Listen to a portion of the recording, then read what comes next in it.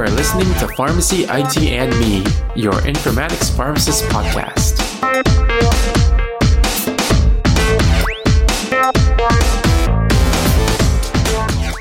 Hello everyone, this is Tony and welcome to another episode of Pharmacy, IT, and Me, Last Week in Health IT.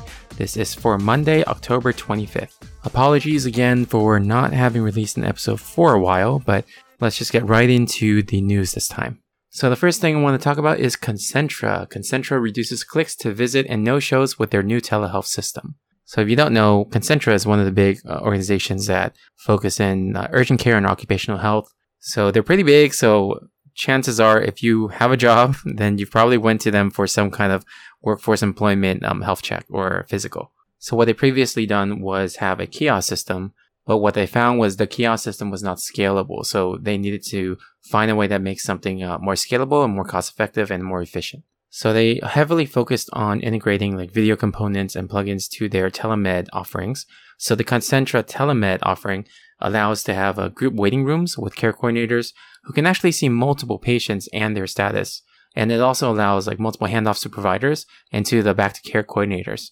Generally speaking, this kind of workflow is very complicated, but their telemed offering actually is able to streamline the whole thing pretty seamlessly. What that means is that their clinicians actually have their times maximized. So, quote unquote, our clinicians' time is maximized. Our aim is to have clinicians focus 100% of their time on delivering patient care, and in our virtualized workflow, they spend very little time on administrative tasks. And that was stated by Anne Schnur, the Vice President of Telemedicine at Concentra.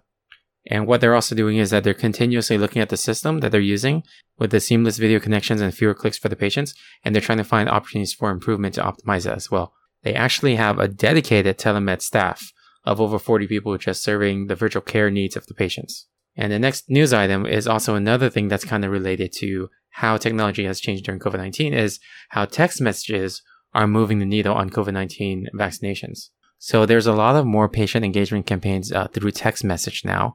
And that's how people are, organizations are trying to keep track of COVID-19 vaccinations and getting those vaccination rates up. I could speak from a personal perspective. In California, I get text messages from the state government kind of just asking questions about my vaccination and side effects and reminding me of like when my second dose could be at, and also just recently reminding me that, there's a potential for getting a third dose. And there was also a recently released or published a study in Nature that talked about a regional study done that found that the text message nudges encourage COVID vaccination.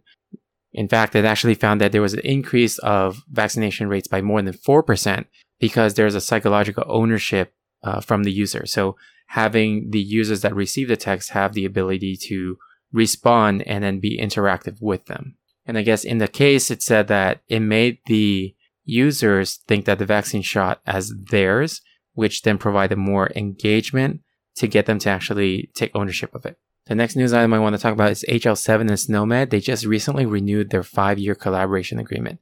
So HL7, they recently launched the FIRE Accelerator for Public Health, which is supported by CDC and Office of National Coordinator of Health IT.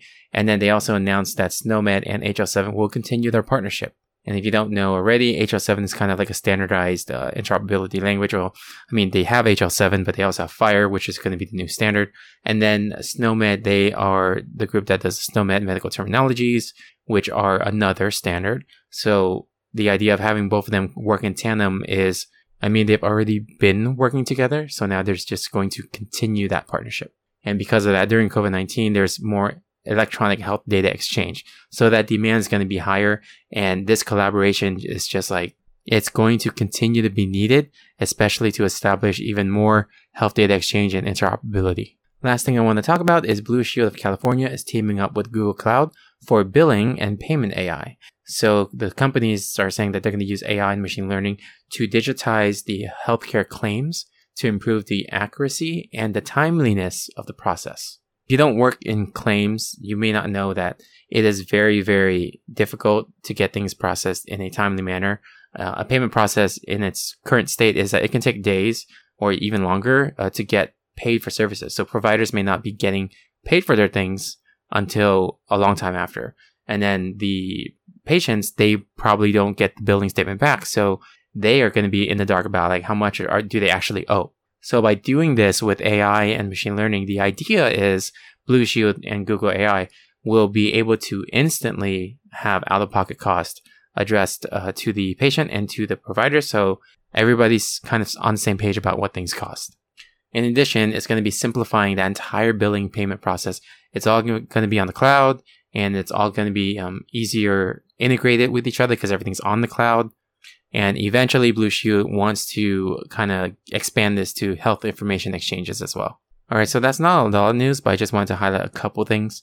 So if you want to check out more healthcare IT news, check out healthcareitnews.com. That's where I go on a daily basis to keep myself updated in that world.